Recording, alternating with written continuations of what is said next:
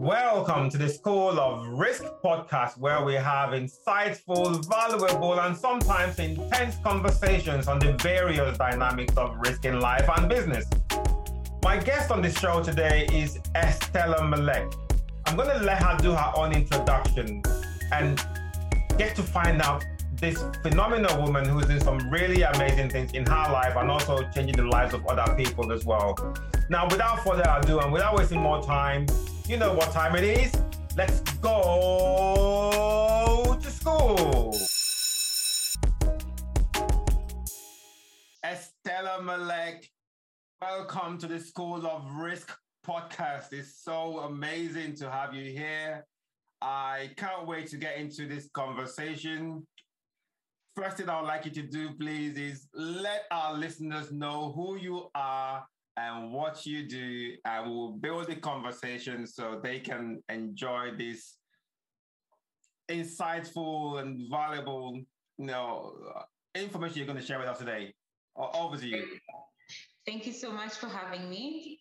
So my name is Estella Malek, and I'm South Sudanese, and I'm a journalist by profession. Though I'm not active right now, I'm not actively working as a journalist, and I'm 30 years of age. So I had my education. I studied in Malaysia and in China, and I have practiced in the media in China and locally, and then came back home, and now I'm an entrepreneur. That is amazing. Do you know you're the first person on this show who has said their age? Well, I don't know how it came this movie. I don't mind it, seriously. And also, is this thing, a lot of women are very shy about saying how old they are. Well, you just went straight into it. And well, I've always thought whether I lie or not, it doesn't change. It doesn't make a difference. It doesn't make a difference.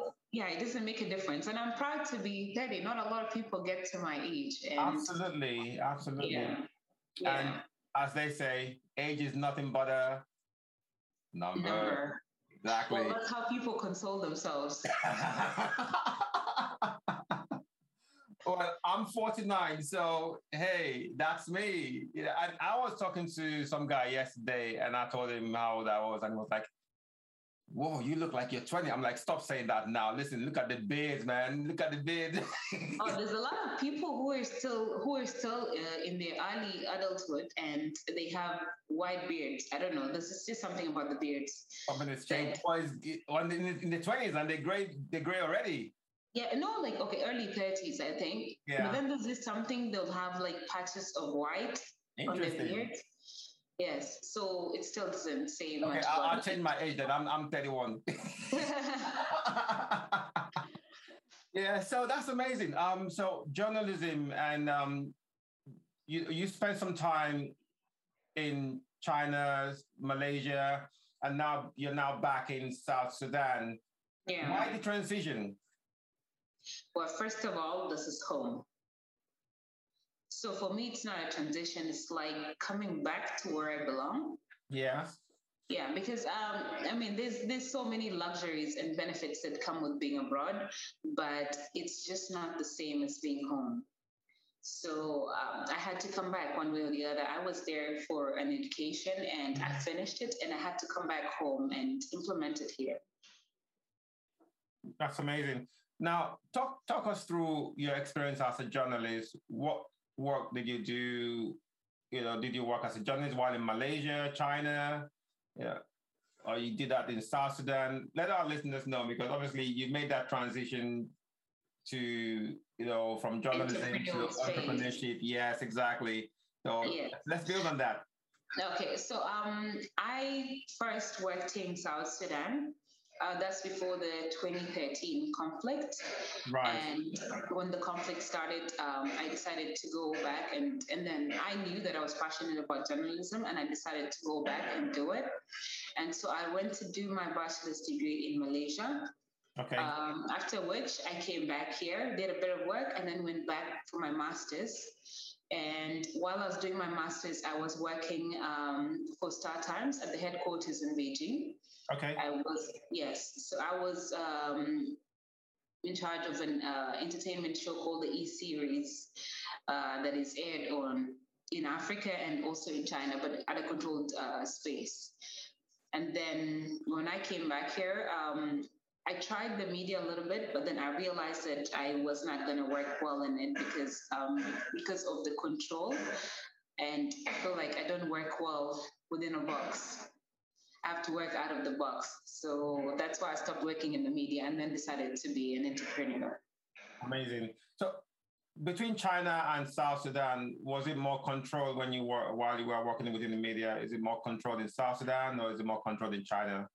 I think they both have their levels of control, but you cannot compare the controls because they're two different countries, two different infrastructures, two different economies.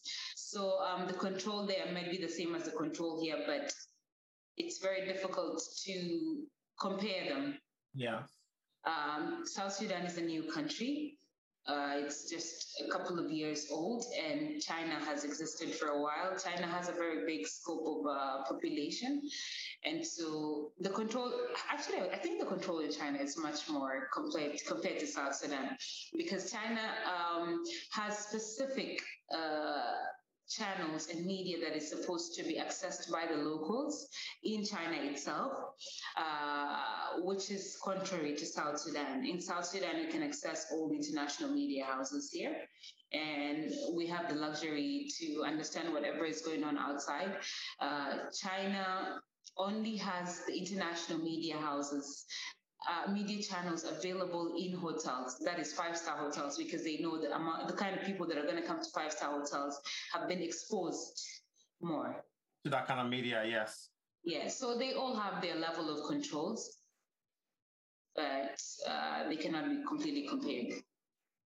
Now, while you were doing that, I mean, what was it like with, especially when you came back to South Sudan, what was it like, being a woman in journalism, and trying to, obviously, knowing the kind of person you are from the little you've said, you're not someone who likes to walk within the confines of the box, the narrative that, the media or the society wants you to, stay within.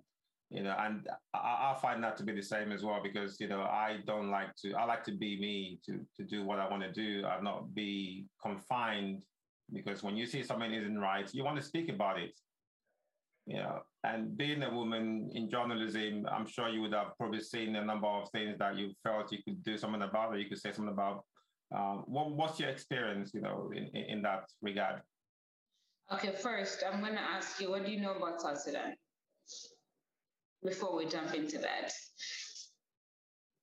I'll be honest, I don't know much apart from the conflict, and I know the fact that it used to be part of the bigger Sudan, and then there's this bit south that broke away. That's my ignorant, understanding of South Sudan. And besides that, I had a guest on my podcast a few months ago, and she did some work in South Sudan. So a lot of what she did in terms of supporting people in conflict and sending resources to them through her logistics work, was based in South Sudan. So that's the little I know.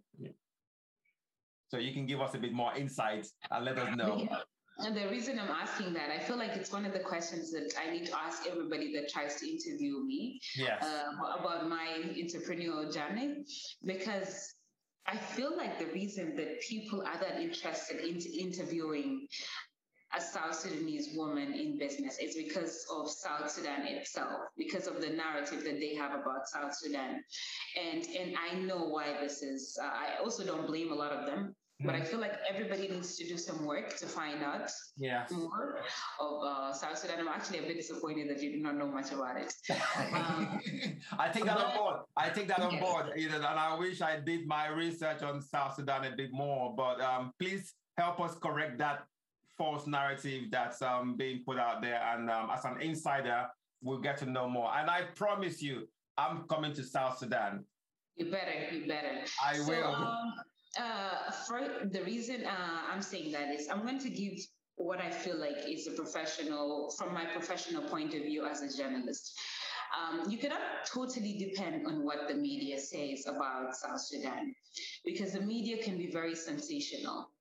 And what I mean by this is if you had put the title of my podcast as interviewing a South Sudanese woman on her entrepreneurial journey, a lot of people would not be so interested. It's like, what's so special about it? Yeah. But when you add the touch of interviewing a seller who left Malaysia to come back to South Sudan, now suddenly everybody is very interested because the media has portrayed South Sudan as just a conflict region, a difficult space to be in, and it's very sad that I know I did a study on the media representation of women in conflict regions. And of course, my case study was South Sudan. And it was very shocking to see that when you type in South Sudan on Google Space or any other platform, all you see is a hungry child or a soldier or women or rape case or something. So it's all just a negative narrative that has been put out there. And I know I was once like the people that take that narrative because I remember before I moved back to South Sudan, anytime somebody mentioned South Sudan, all I thought of is I thought I would just sit and see, a car explode from a bomb or something, or somebody just get shot right in front of me, which is contrary to what is on the ground. Now back to your question. Before you jump back into the question,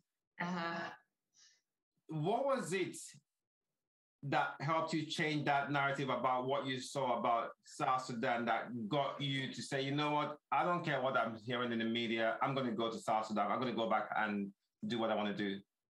Well, in my case, unfortunately, it's not what I saw while I was out or what I heard. It was me coming back here. And also, I think there's a contribution of the fact that when you're just away from home, there's a different feeling there's a different experience that we have. I know you might have experienced this while in the UK. You don't feel home. You'll always be the other. Yes. You'll always be the alien in the place that you're at. Absolutely. And it feels like you lose your identity. So for me, it's like when I came back home, there's just that feeling of being at home, where nobody's pointing at you that, oh, look at that person, look at how she walks. Of course, there's always the usual gossips of who the hell does she think she is. But there's just that feeling of being home. And I know that I get that whenever I came from abroad and I was in any African country. There was this beautiful feeling that I had in me whenever I landed in any African country. It doesn't compare. And so when I came to South Sudan, and I came with a lot of fear, but when I was here, of course, there's the conflicts, there's fighting here and there, and which you can't blame it because it's a country that has been in war for over 2 decades. Yeah. So you can't expect it to drastically just move from conflict to total peace. And so there was that. But then I noticed that there was other good things about the country. There's great people. There's such great hospitality in South Sudan. Yes. And I know I haven't seen that anywhere else in the world. I know that I've been to places that have the culture of being grateful for whatever experiences. But South Sudanese are very hospitable people, and you will experience that when you come. And anyone else that has been in South Sudan will tell you that. That is not to say that we also have the other side. There's the other side. We have been used to doing things, to dealing using conflict, violence as a way of solving things, because we were marginalized for decades in our own country. And so there's still the culture where people feel like I have to use force to get this, or feeling like a foreigner is taking what I deserve. But it's not as much as the hospitality. And so I came back home and I loved it, and I wouldn't want to be anywhere else in the world. I can go for visits, but I wouldn't want to settle anywhere else in the world. Yes. That's amazing.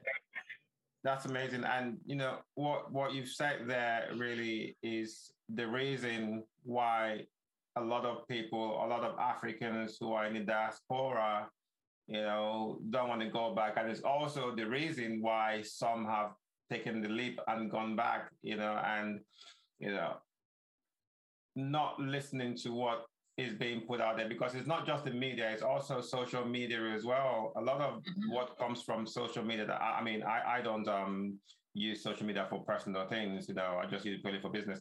But some of what I've seen or what has been shared with me have been negative information. And this thing somehow has a way of desensitizing you, towards your own home.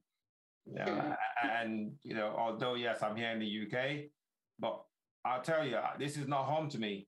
I don't feel at home here. It's just a place which is amazing. Not the same feeling. Never be.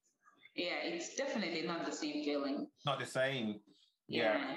And I'm grateful for all the experiences I'm gathering, because it's put me in a geographic position where I can pretty much see things, from a global perspective, and I feel that yes, home will always be home no matter what.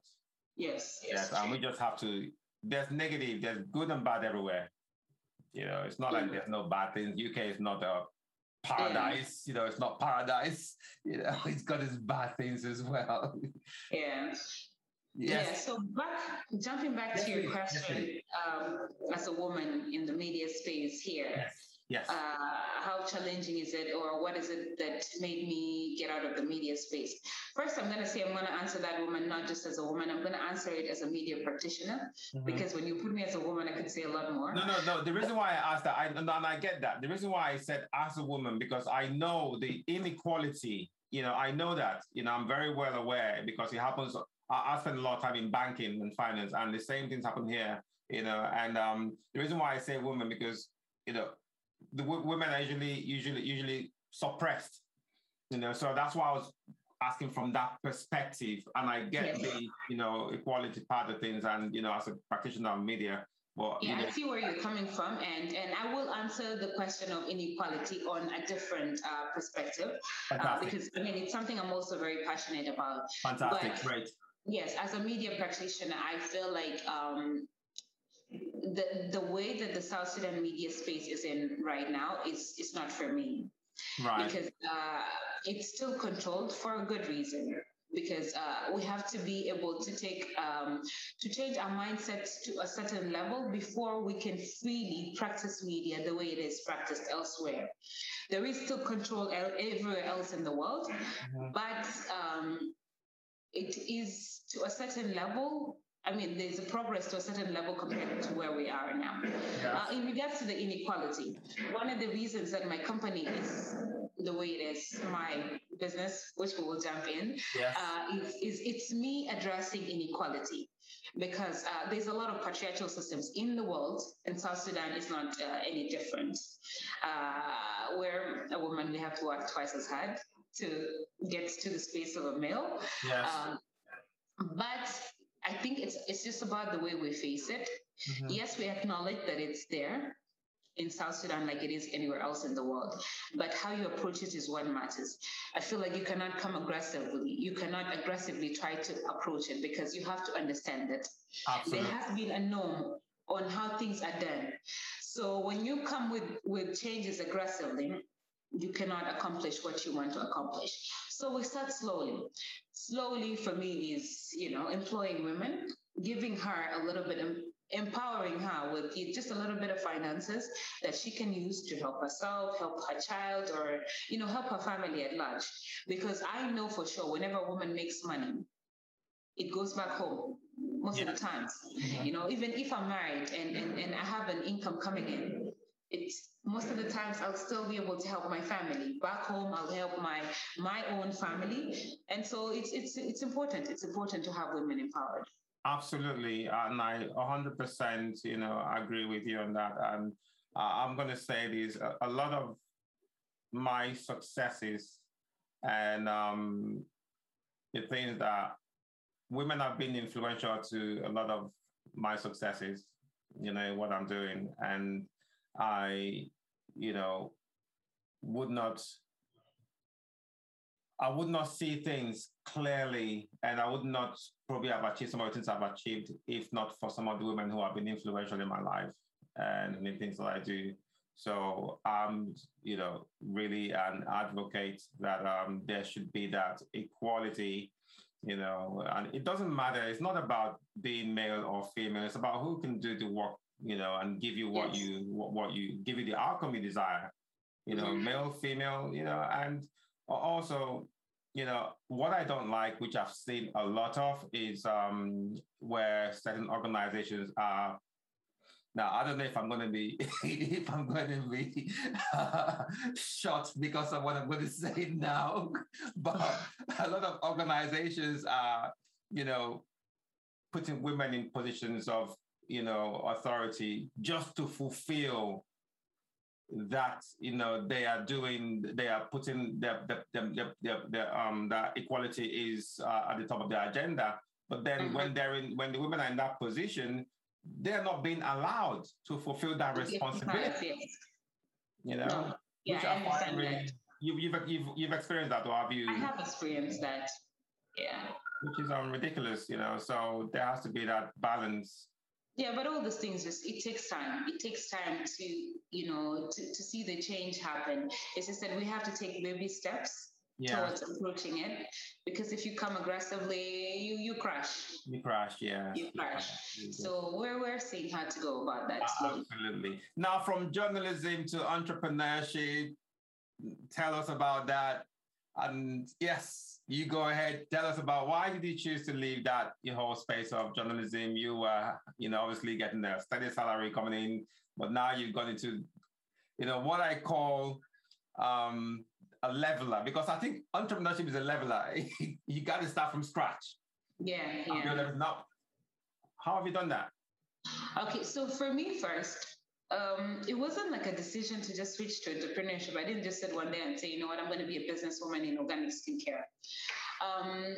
When I was studying abroad, I used to use like the regular body lotions. Yes. And I noticed that sometimes I get ashy too fast, and then I have to like keep retouching once in a while. And I realized that I wanted to use something that works for me, And so I started getting shea butter from Uganda. I wasn't passionate about it, but I was just getting it because it worked. Like I bought this tin one time and it worked, and I was like, perfect. So I started taking it in bulk for myself. And while I was in the process of using, I had this Nigerian friend, and we used to with Instagram, and we found this lady, the Ghanaian lady, she's called Hamamat, who does shea butter in Ghana, and she said that she learned something from her grandmother. You can see my beard, my skin, it's all shea butter, Yeah, I can see the glow. I see the glow through you. You can see the glow. Yes, and so she said that her grandmother said she cannot use anything on her skin that she cannot eat. And I remember we used to make fun about it. Like whenever we'd eat something, we would try I cannot put it on my mouth, I cannot put it on my skin. But then when we sat down, it actually resonated because we're so careful about what we eat. Absolutely. Like if something so much as looks disgusting, but somebody says it's sweet, you hesitate to eat it. That's correct. But you go to the counter and just pick anything.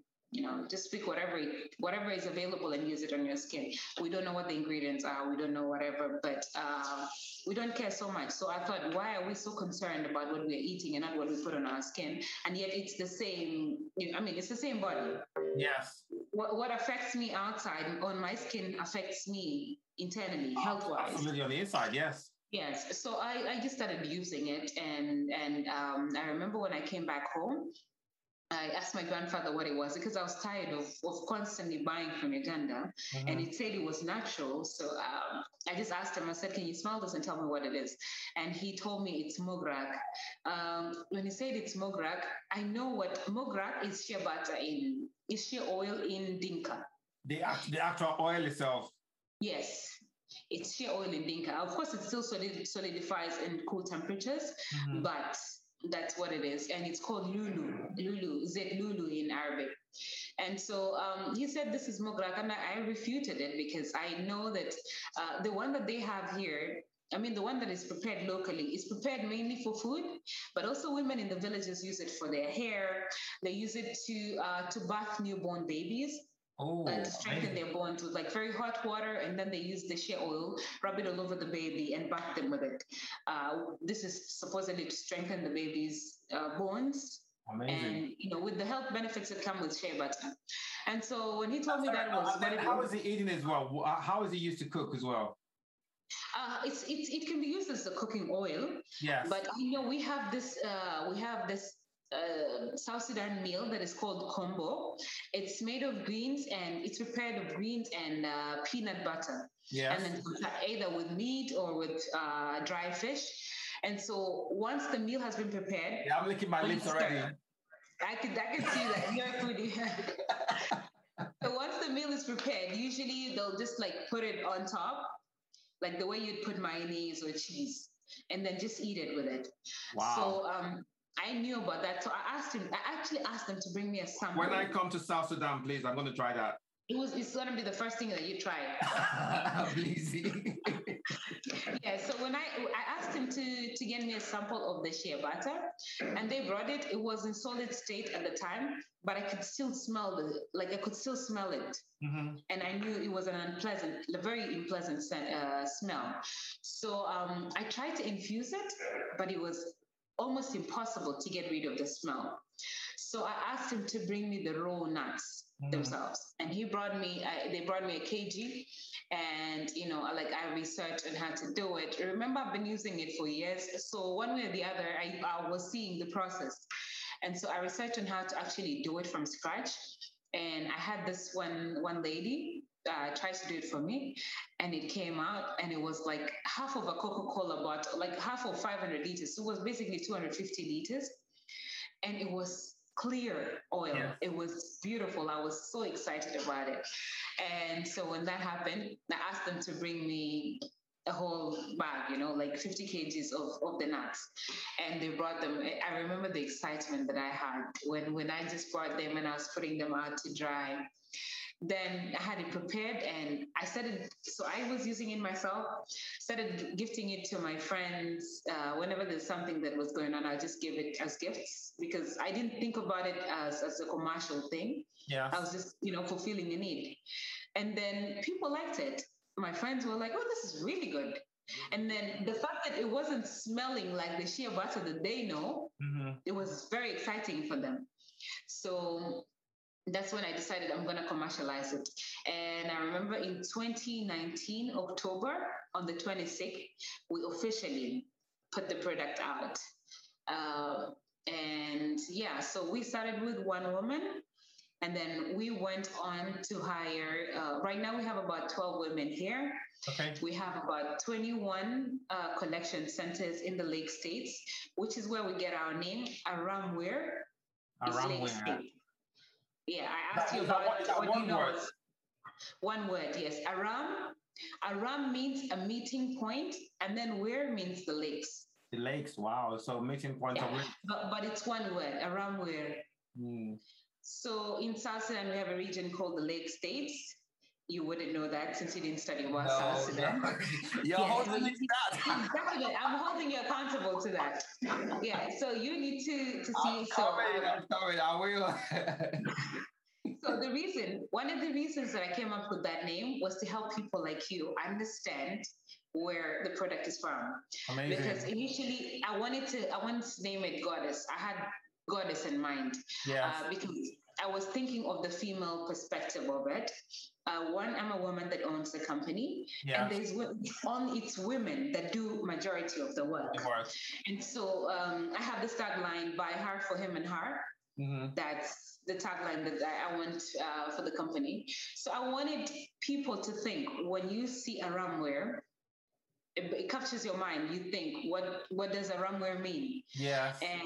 And then you'll be curious, and then you get a translation, and it brings your attention to South Sudan. That was me thinking as a media perspective.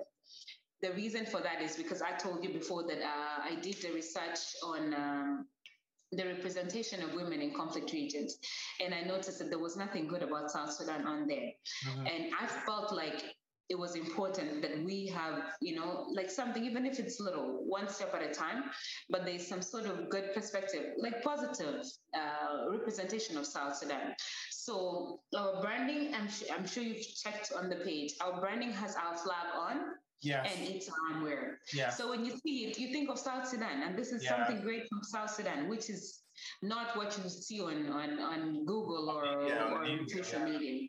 Yeah, so that's armwear in a nutshell. Amazing. That's a beautiful story there. And I love how you fuse everything together. Your experience in media, your experience in developing the shea butter, and also what you do to empower women as well, which I feel is quite amazing. And to have more women there. And, how do you go about, how do you go about finding, those who fit your brand or people that work for you? So if in South Sudan and in Africa, most times women are basically just supposed to be housewives. Mm-hmm. Besides the rest of us that have had great opportunities of being educated, and we put ourselves in the market out there. So it's the same thing in South Sudan. And I know that, the biggest source of employment in South Sudan until today has been the military. We have a lot of soldiers. I didn't know that. Wow.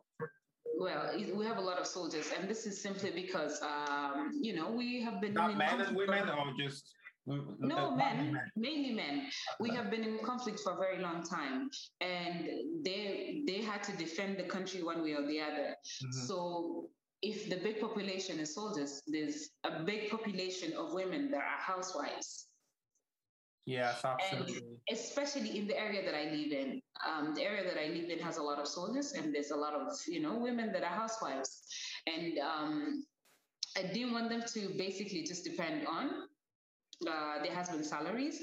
Yeah. I sort of wanted to give back in a way, because I have been privileged. I went to school. I'm able to work for myself. And while fulfilling a need, if I can also help somebody along the way, why not? Yeah. And so my criteria for hiring now is basically wives of soldiers. Now I have about a couple of, teenage moms, but that's not a specific criteria for me. I have maybe about 2-3 teenage moms, yes. But mainly it's the wives of soldiers that are around my area. And in the villages, I don't have a specific criteria for hiring my employees, but I know that we have a big group of older women. Because older women now, they don't do farming, they don't do house chores. So usually they'll just sit there, and the collection of nuts is not like a tedious process for them. So they do the collection of the nuts, they do the shelling. And we have about 32 women and about 12 men who do the logistics part, and yes. Yeah. So I thought, let me just do something small to help them. And honestly, I can see the change. I can see the change, and you can even see in the attitudes of these women. They're able to, at the end of the month, they're able to take back something. When we have occasions like Women's Day, which is coming up, mm-hmm. or Easter or Christmas, we try to buy them. We try to give them packages of like foodstuffs to take back to their houses, and we have a big. We have different goals in place. I have a bigger vision that if all goes well, I'm able to also help with the schools for their kids. Amazing. So let's see how our growth goes. I can, you are what I call an active risk taker, and I think business is like that. Yes. There are two sides. They're the active and the passive ones. We call the passive risk taker those who are risk averse and, take time before they make any decision. But you're just out there, going and doing it. What drives you? What is it? What is that thing that drives you to just go out there and do what you want to do and not staying within the confines of the box that has been defined by the society we live in? Okay, first, I'm going to talk about the risk aspect part. There's something about business. Business is a risk everywhere. Absolutely. But and so when you have to dive in, I usually tell people who ask me, how did you get to do this? Should I do this? I usually tell people, Well, it's a risk, but you have to start. But when you start small. Don't start big. Because the reason I say start small is start small and see, is this business feasible? If it is, then you can carry on to grow. Because when you start small, the losses are not that drastic as they would be if you started, large. Yes. Yes, and for me, what mainly governs me is that I'm passionate about this. So I'm passionate about organic skincare and organic lifestyle generally, which takes time. It also takes time. In my case, I know the organic lifestyle takes time. The world is slowly switching to an organic lifestyle, which is, eating all this healthy stuff, making sure that we get into routines such as exercises that help us keep fit and healthy, and it's a process. It's not like a switch overnight.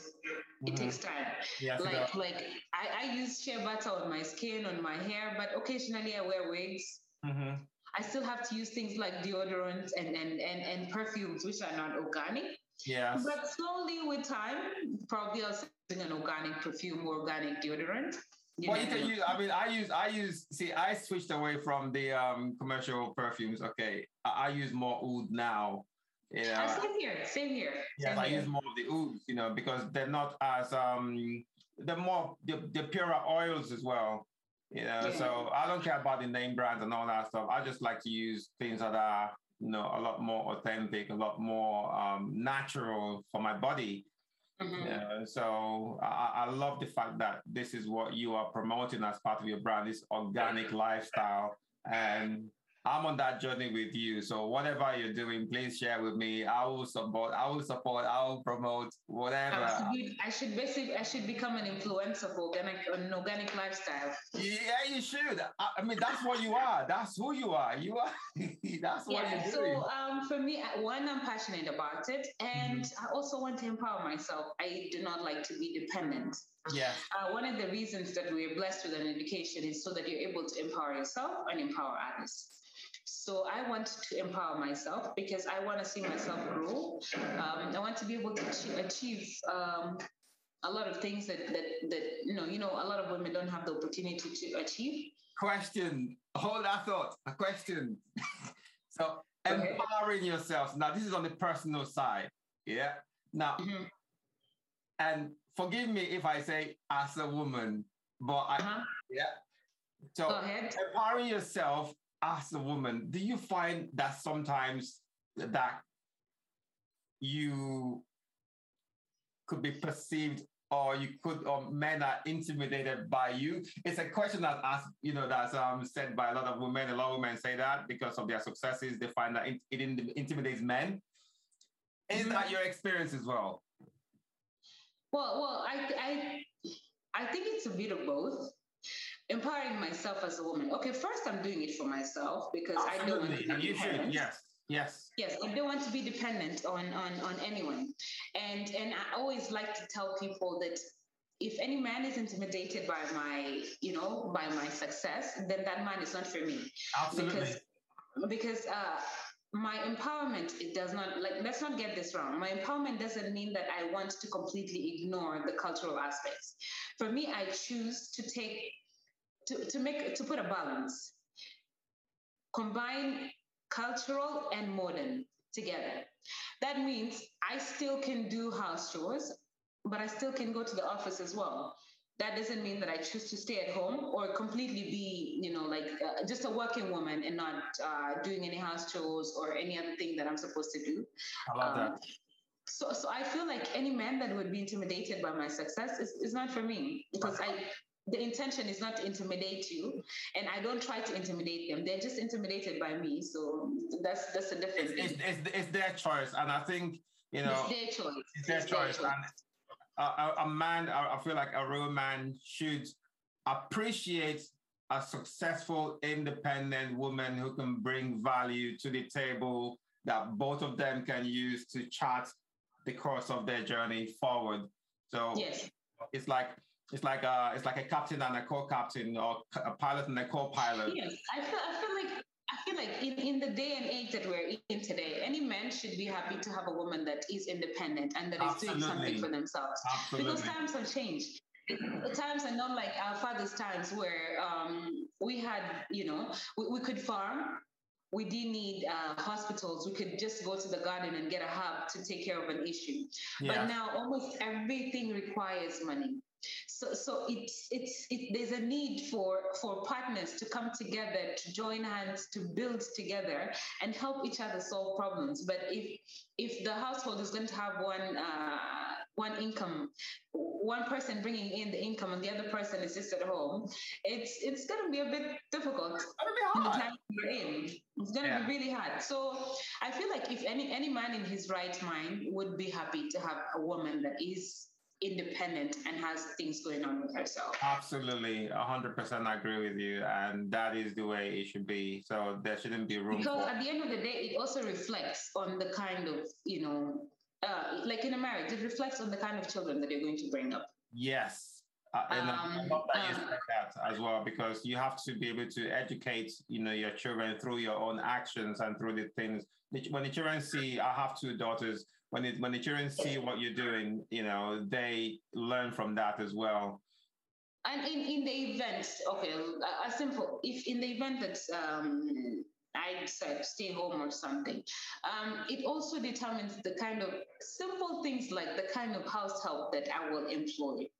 Because the kind of house help that I employ should be somebody that can help to educate the children in the way that I would want them to be educated. Yes. But if I'm not independent, don't think independently.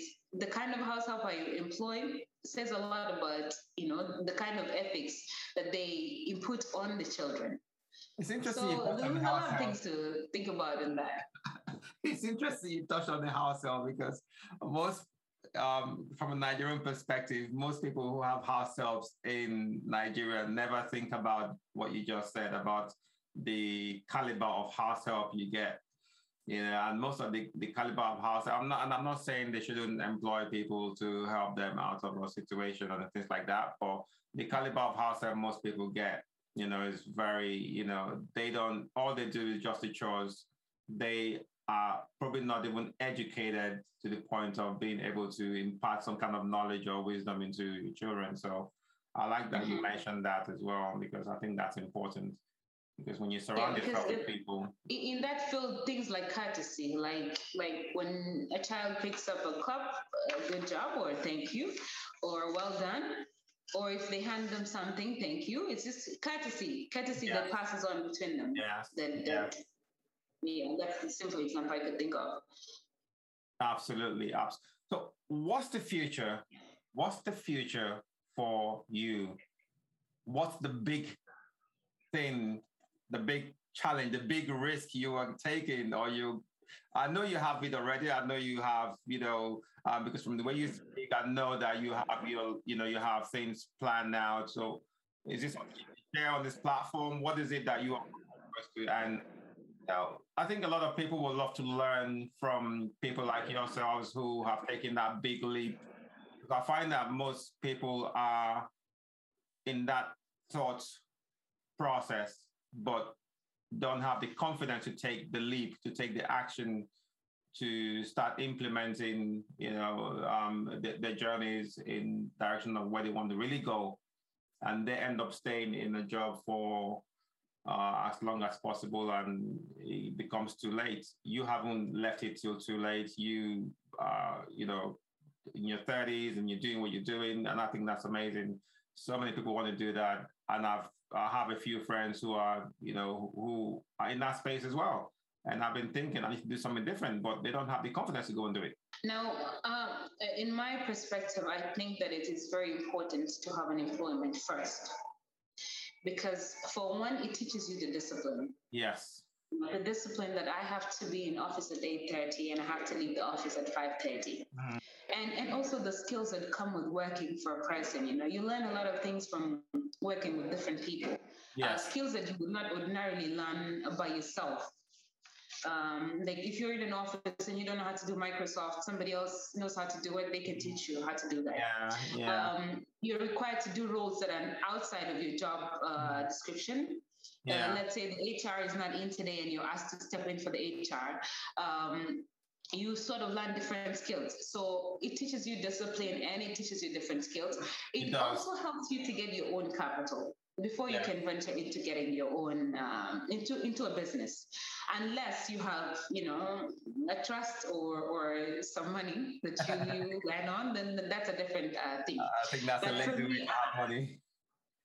For me, I felt like it's important. Like I still work for somebody because it's the same. Like I finance my business by myself. Yeah. And at the point that I'm at, I know that if I was to leave my job today, I know that I can pursue my business and it would still flourish, but not to the level that it can flourish when I have the capacity to continue to invest in it. Yeah. So I would advise anyone, and to start, we discussed this in the earlier phase, to start, just start small. Whatever it is, don't say I have to wait to get $100. If you have $50, start with the $50, and then you can carry on after seeing that this actually works. Because I know a lot of the young people are still stuck in the collar jobs space. Like I remember when I started doing the share thing, when it was a full-time thing, everybody was like, what the hell is she thinking?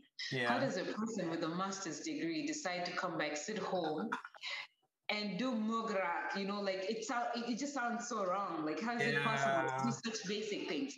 Because they would expect that these basic things are done by an educated person. But now that people see that that it's picking up, it's an actual business. It's like a shocker for them. So just go out of your go out of your comfort zone and do something for yourself. Start small and persevere, because business doesn't bear fruits overnight. No. Like I would say, I am still proud to say that I have not seen profits ever since I started doing the shea butter, because whatever I get, we put it back in the business because I want it to grow. You know what? But I see the potential. Can you please, seriously, this is such an important, point, because a lot of people sometimes have this false notion that once they start business, they put money into it, they're going to get money out of it, straight away, and I love that you just talked about that, because that has been my experience. And when I talk to people about business, the fear they have is not getting their money out quickly. And I always say, listen, you have to give the business at least 3 to 5 years for you to start getting any kind of, real growth, because you're going to have to keep reinvesting that money. It's like building a house without a foundation. You got to put that foundation in, and that's you investing into that business with your income. Mm-hmm. Yes. So I know that. I know that for a fact. But then that doesn't mean get into a business, see that it's not working, and stay there for 2-3 years. No, of course not. For me, I see that I see the potential that the business have. I see that the business has, and I also see the shea butter market globally. Mm-hmm. It's the women's gold, as they call it in West Africa. I know the potential. The women's gold. Yeah, they call it the women's gold in West Africa, because this is the biggest source of, I think it's the biggest export from Ghana. And Nigeria. Yes. And it's mainly done by women. And so I know the potential that it has, and I'm patient. I'm going to be patient, and I persevere with it. So when you start a business and you see that it works, persevere. Just because you have not seen the profits in the first 2-3 years doesn't mean that it's not going to happen. And you also have to dedicate a lot of time to it, because now I can sit comfortably in my office and I know that work is going on in the factory. Mm-hmm. But every day I have to make time to pass by the factory, because there's a certain quality. Are you in the office now? Because I'm in the office right now. That sound, was that coming from the factory behind you? No, it's coming from, there's some work going on outside. Okay. Yes, but so every day I have to take time, because this is my business. Nobody will do your thing the way you want it done. If you want something done, you have to do it yourself. And so I know that if I'm completely absent from it, the quality is going to deter. There's people who are not going to be working the way they should. But that is now. When it started, I had to be there myself. I had to tell the women, no, this is how it's done. This is how it should be done. This is not what should be done. Until I realized that they have understood the techniques that I want. and then I can pull back. Yeah. So at the beginning, it requires a lot of your personal time before you can sit back and relax. Absolutely. And also, since we're talking about the age group, I feel like now is the time. Right now, I have the energy to do 3, 4 things together. Yes. You know, which will be different in the few coming years. In a couple of years, I will not have as much energy as I do. So it's better to do it now. Now I can do everything and still be okay. Absolutely. So just start. I think is the best thing I could say. You've shared some really amazing, advice to our listeners. What would you like to be, or how would you like people to know you or to remember you? I know you use the term the organic queen, but really, what do you want people to know about you as a person? Okay, that's a very difficult question. I ask difficult questions. That's a very difficult question, but for now, okay, for now, like in South Sudan, I'm going to speak because of the journey that I'm currently at. Yes. In South Sudan, I know that there's a lot of people that have done shea butter before, but they haven't put it in the global space or in the global market. I also know that there's a lot of companies that have bought shea butter from South Sudan but rebranded. So still there's no indication of the state of origin. And that's precisely why I'm very keen on my brand, because I want the brand to reflect where the product came from. Yeah. Give to legally recognize the hard work and the natural resources that South Sudan has.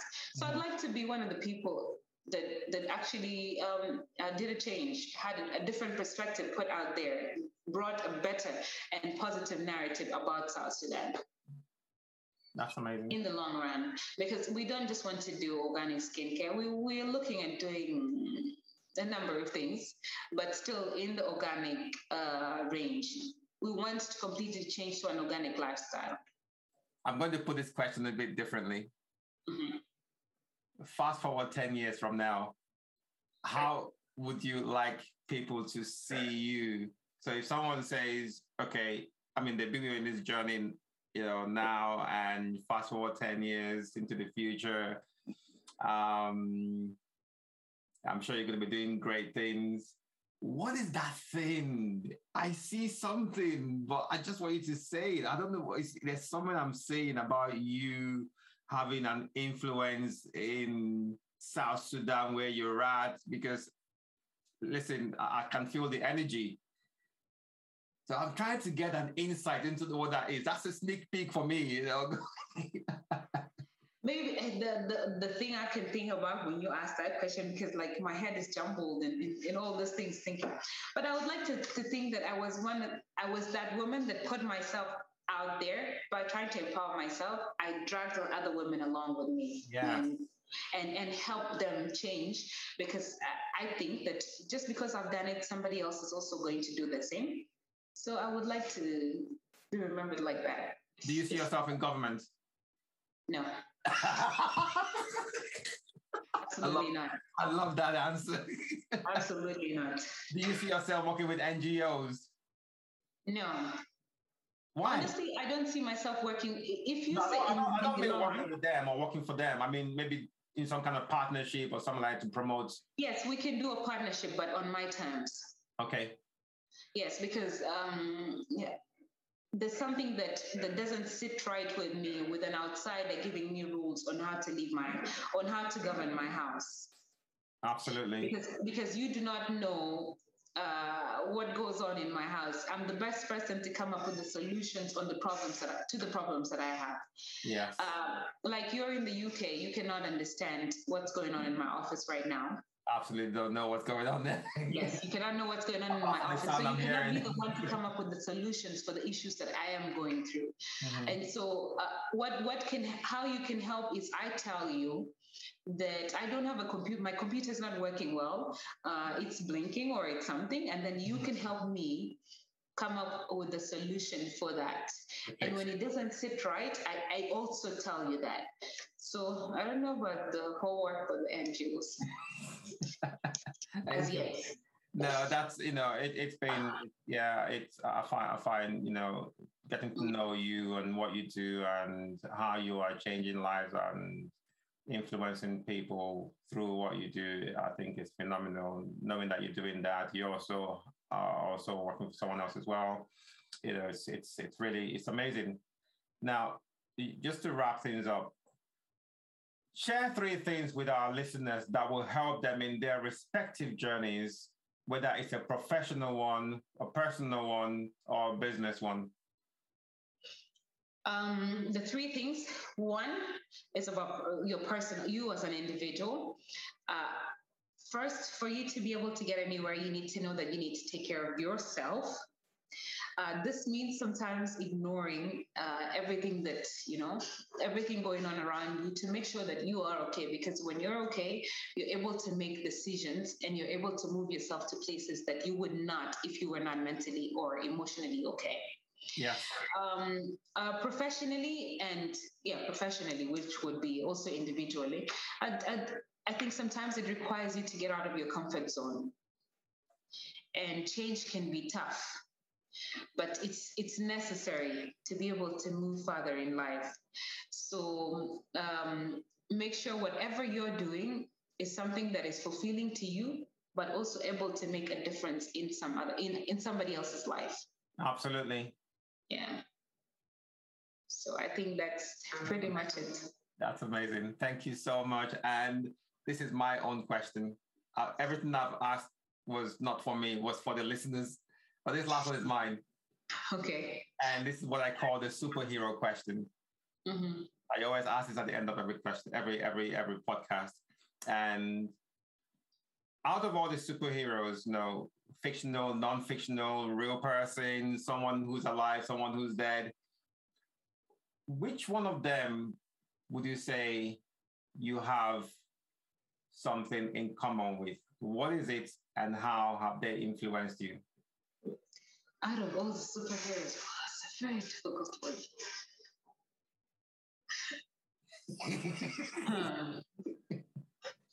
Fictional, non-fictional, it could be a character, it could be a real person, someone living, someone who's not living anymore. Okay, when you say that, what comes to my mind is it's like a quote by Nelson Mandela. Great.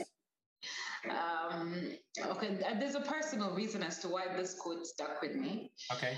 And which is, I basically just gave an example when we spoke about whether I could want to work with an NGO or not. Mandela said this in an interview when he was asked about Gaddafi. I'm not sure if you remember the interview, but there was an interview where he was asked about why he was still supporting and being friends with Gaddafi when the West had clearly, put whatever.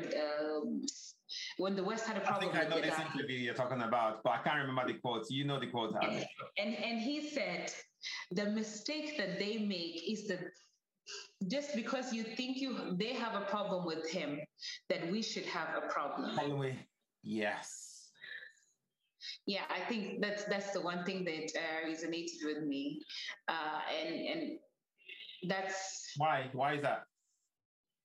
Because I know that a simple thing is the scramble for Africa with the West and the East. Yes.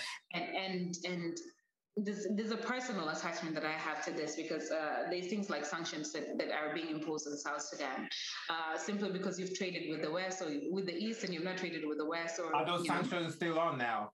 Yes, they're still on. I think there's one that was just renewed, and I feel like the mistake that they have is that they want us to, just because you feel a type of way about an issue, you expect everybody to reason that way. And when they don't reason that way, they're the enemy or they're in the wrong.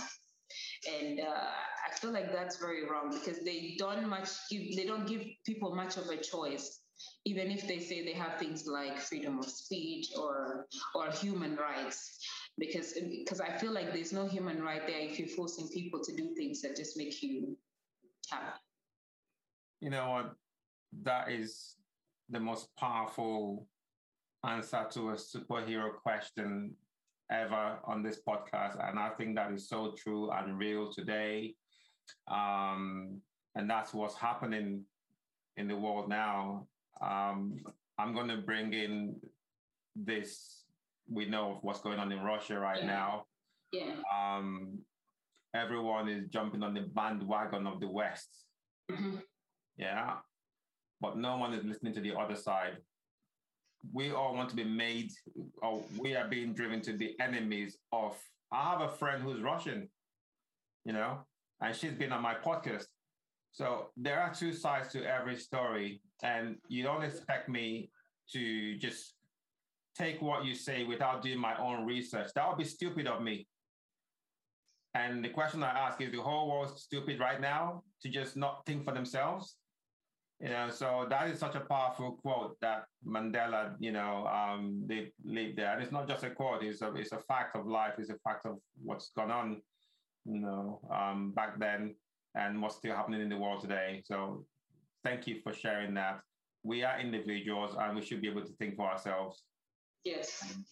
Thank you for coming on the show to share your amazing experience, to share not just your experience, some of the values, some of the insights, the education on South Sudan I got from you this morning. I think that was the highlight of the podcast. That was a highlight. Oh my goodness. I need to know more. I need to learn more. And I will be visiting. I promise. I do, owe it to myself to visit parts of Africa that I've never been to before.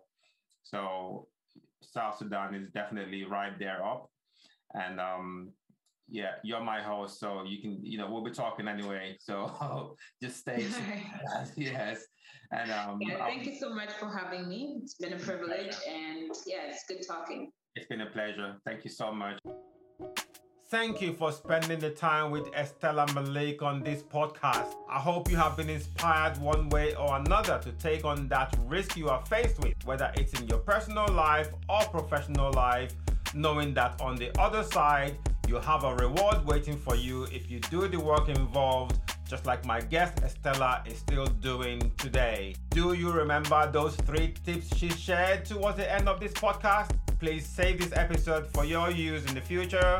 This information is valuable for everyone, especially if you want to hear from someone as inspiring as Estella to help you take those steps you've been wanting to take. Check out our new shows every week and click the follow or subscribe button to be notified when they are released. I am your host, your risk champ, Chizubele Gudo, here on the School of Risk podcast. Until next time, note this: no risk is too small or too big to take. The only limitations you have are the ones in your mind. Thank you.